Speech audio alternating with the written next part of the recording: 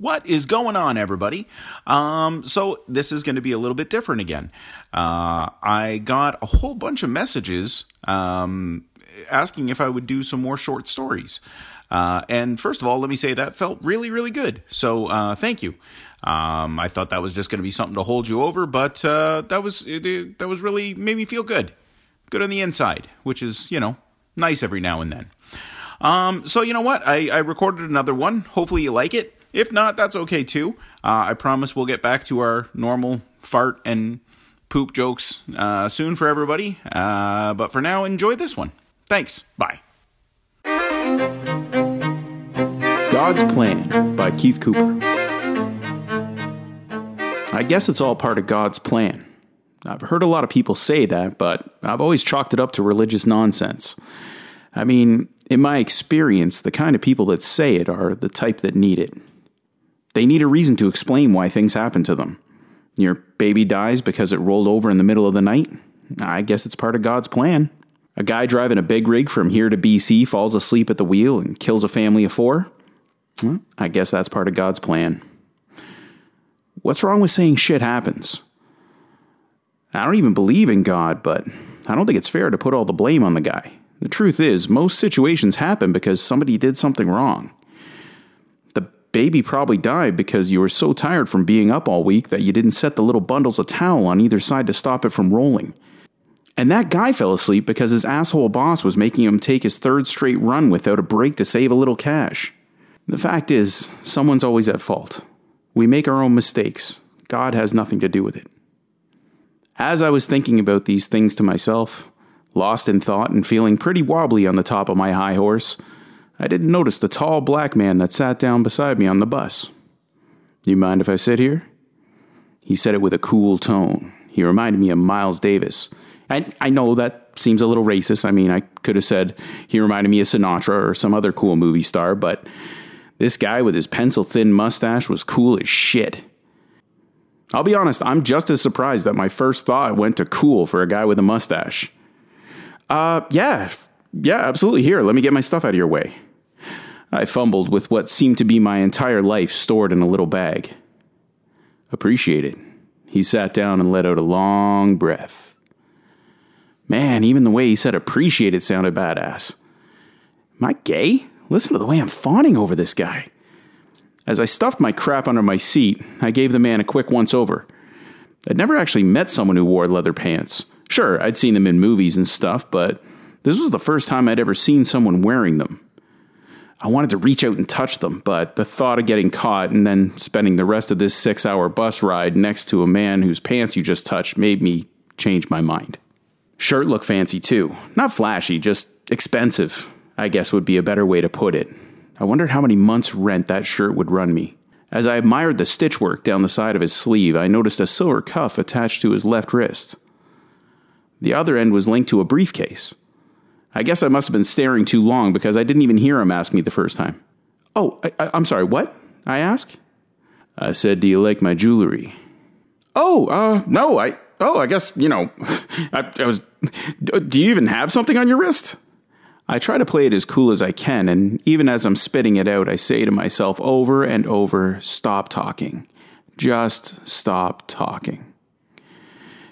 He laughs a small laugh, one that said, "It's cool, baby. Don't even worry about it." Then he looks me in the eye and says, "It's cool, man. Don't even worry about it." Damn, why did I think he was going to call me baby? I need to make a mental note to do some serious self-thinking. I try to recover the best that I can. Yeah, let me guess, you're a police officer escorting this dangerous briefcase to Vancouver. I try to be funny, but my squeaky voice has other plans. He smiles and shakes his head. "Funny man, huh? That's good. I like funny." He leans back and rests his head. "And I assure you, funny man, I am so very far away from being a police officer." I nod and try to pretend like I knew what that implied, although I clearly have no idea. Thing is, I hate not knowing. I've just always had to know. I don't need to know all the details. I just need to know the main thing, and then I can leave it alone. I'm drawn to knowing like a fat man to free donuts. I try to go back to looking out my window, but After what I can only imagine was a record 3.5 seconds for me, I blurt out, "So, what's in there? Is it a soul like in Pulp Fiction?" I am incapable of saying something cool. "Contract," he says without missing a beat. Cool. So you're like an obligor or something? Even as I say it, I wasn't sure I said the word right. I've only ever seen it written, so naturally this is a great time to try it out. Contracts for a man's life. I kill people, kid. He says it with both eyes closed on an exhale of breath. Here I was, stunned, and this man said that he killed people for a living the way my drunk mom says goodnight. The fat man should have left the donuts alone. As I'm sitting there waiting for the man to turn and smile and say, "Just kidding," he sits there with his eyes closed in deep sleep. I'm looking out the window, but I couldn't tell you what I was looking at because my mind and heart were racing. Why do I always have to ask? Okay, play it cool. Maybe it's something he just says to shut people up on long trips. Actually, so what about you, funny man? He cuts me off mid-thought. Sorry? I turn quickly. The man's eyes still closed, hands resting peacefully in his leathery lap. What is it you do for a living? He opens one eye and looks at me. I told you what I did. I think it's only fair that you extend me the same courtesy, no? I have no idea what to say. It is crystal clear to me now that this man wasn't going to say gotcha. And we both have a laugh about it while we're on our way to BC, have a beer. Man, why am I fantasizing about having a beer with this guy? What am I doing? That question too hard for you? Now he's opening both eyes, locking onto me like dinner. Oh, well, actually, I am currently between jobs. I mean, I don't have one. Well, I had one, but I got fired is what it is. I was a mascot at Chuck E. Cheese, and there was an incident involving some after-hour ballroom play. A long story, and that's why I'm actually going to BC, because I am flat broke, and my friend Teddy said that he could hook me up with the job. And I should point out that Teddy isn't really a friend. I mean, I know him, but it's just because we were in the 3rd grade together, and we both got sick because we ate the same tainted paste in our art class. So I was speaking way too fast. I was transparently nervous. I'm trying to pretend I wasn't having the worst case of verbal diarrhea, but the brown, runny letters dribbling down my chin said otherwise. The man sits up and takes a long look at me. This is it. I was looking around on the bus to see if I could escape. Even jumping out the window and rolling down the highway now seemed like a better idea than sitting here. You're a strange little fella, huh? He reaches his uncuffed hand into the inside jacket pocket. Holy shit. I'm going to die on a bus on my way to BC, all because I had to know. He pulls out a container that houses some pills. I breathe a sigh of relief as he pops it open. Frig. Even his medicine container's cool. All silver and fancy. 2 letters etched into the top. BT. Takes out a pill and swallows. I'm not going to kill you, funny man. I try to act like I don't know what he's talking about, but it's like this guy knows everything I'm thinking before I even say it. Oh, okay, well, that's good then. He laughs. Hey, man, you're the one who asked me what I did for a living. He puts his medicine case back into his pocket and continues resting. As I relax, I start to feel stupid. Yeah, sorry about that. I just never met anyone that said they killed people for a living. He doesn't flinch. Well, I never met anyone that ate paste in the 3rd grade. He smiled, and then I smiled. We were both smiling. So is there good money in your line of work? I'm pretty desperate for cash. I say it half jokingly, but the sad part is I was so broke that I think my subconscious was half hoping this guy would offer me a job. Maybe not actually shooting, but like a squire. A hitman squire. Is that a thing?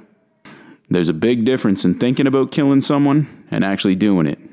It's real easy to imagine yourself doing the job well. Looks like I'm still going to go work with paste-eating Teddy. But I can't help myself with this itch. I'm fascinated. So, are you like a government spook or something? Okay, not spook. I mean, like an agent or something like that. Steps to piss off a contract killer. Make inadvertent racist comment. Check. He smiles again, Relax, funny man. I'm self-employed. G-Man kills for thrills. I do it for money. I nod. I feel my foot rising toward my mouth again, but I still say it. So, I guess you could say you kills to pay the bills? He laughs a big, huge, hearty laugh. The first real sign of humanity from him. You know, I like that. You mind if I use that, funny man? I was just so happy I wasn't going to die. Hey, all yours? He takes out some paper and writes it down. I'm actually flattered. Thing is, I don't actually get paid till the job's done. I had no idea why this man was sharing so much of his life with me. In my mind, I'd made up my own reasons for thinking maybe he was just lonely and wanted someone to talk to. So, you just do the job and they send you money? Yep. I pick up a case. Inside is a phone, map, photo. A few hours later, somebody calls and asks if I'm taking the job. When I'm done, I call him back, and the man drops the money off to a location of my choosing. Easy peasy. Stop yourself from saying Japanesey. Can I ask why you're telling me all this? I wasn't sure I should even ask. I mean, what if he hadn't thought of that until right then when I asked?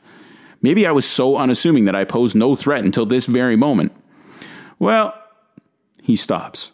At first, I think we hit some of those rumble strips on the side when you veer off a highway, but before anyone can process what's going on, a loud popping sound that I can only compare to as a cartoon-sized inflated bag smashing beside your ear. After that, the bus tips over sideways and everything goes silent. As we hang in the air, I wait for the inevitable crash. I don't know what happened, but thanks to an icy road and my drunk mom, I knew what was coming next. Now, the word crash doesn't properly describe the sound of a 6,000-pound bus hitting the pavement. I need to make another mental note to invent a word for this. From my view, I fall sideways, but as I crash down on top of this older man who had been sitting on the opposite side of me, I realize the bus has landed on the driver's side. Sparks fly, people scream, and blood pours.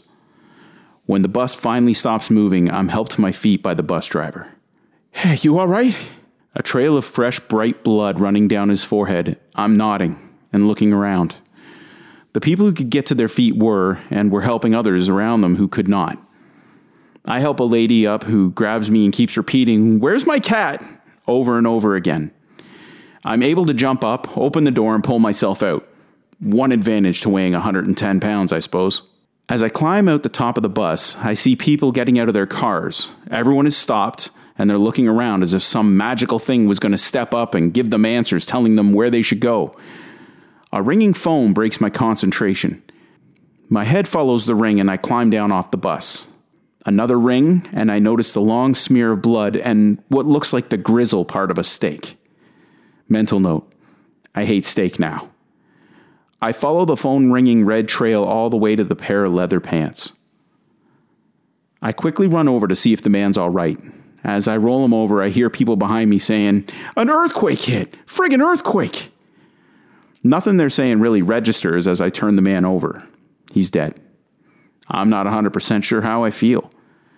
The guy seemed nice enough, but based on everything he told me, it's hard to feel empathy for a man like that. The ring was coming from the inside of the case attached to his now severed arm. As I wipe the blood from my hands, I find a tiny key in his leathery pocket. With people still crying behind me and ignoring logic, my fat man instincts walk toward the donuts again. I open the briefcase and answer the ringing phone. Hello?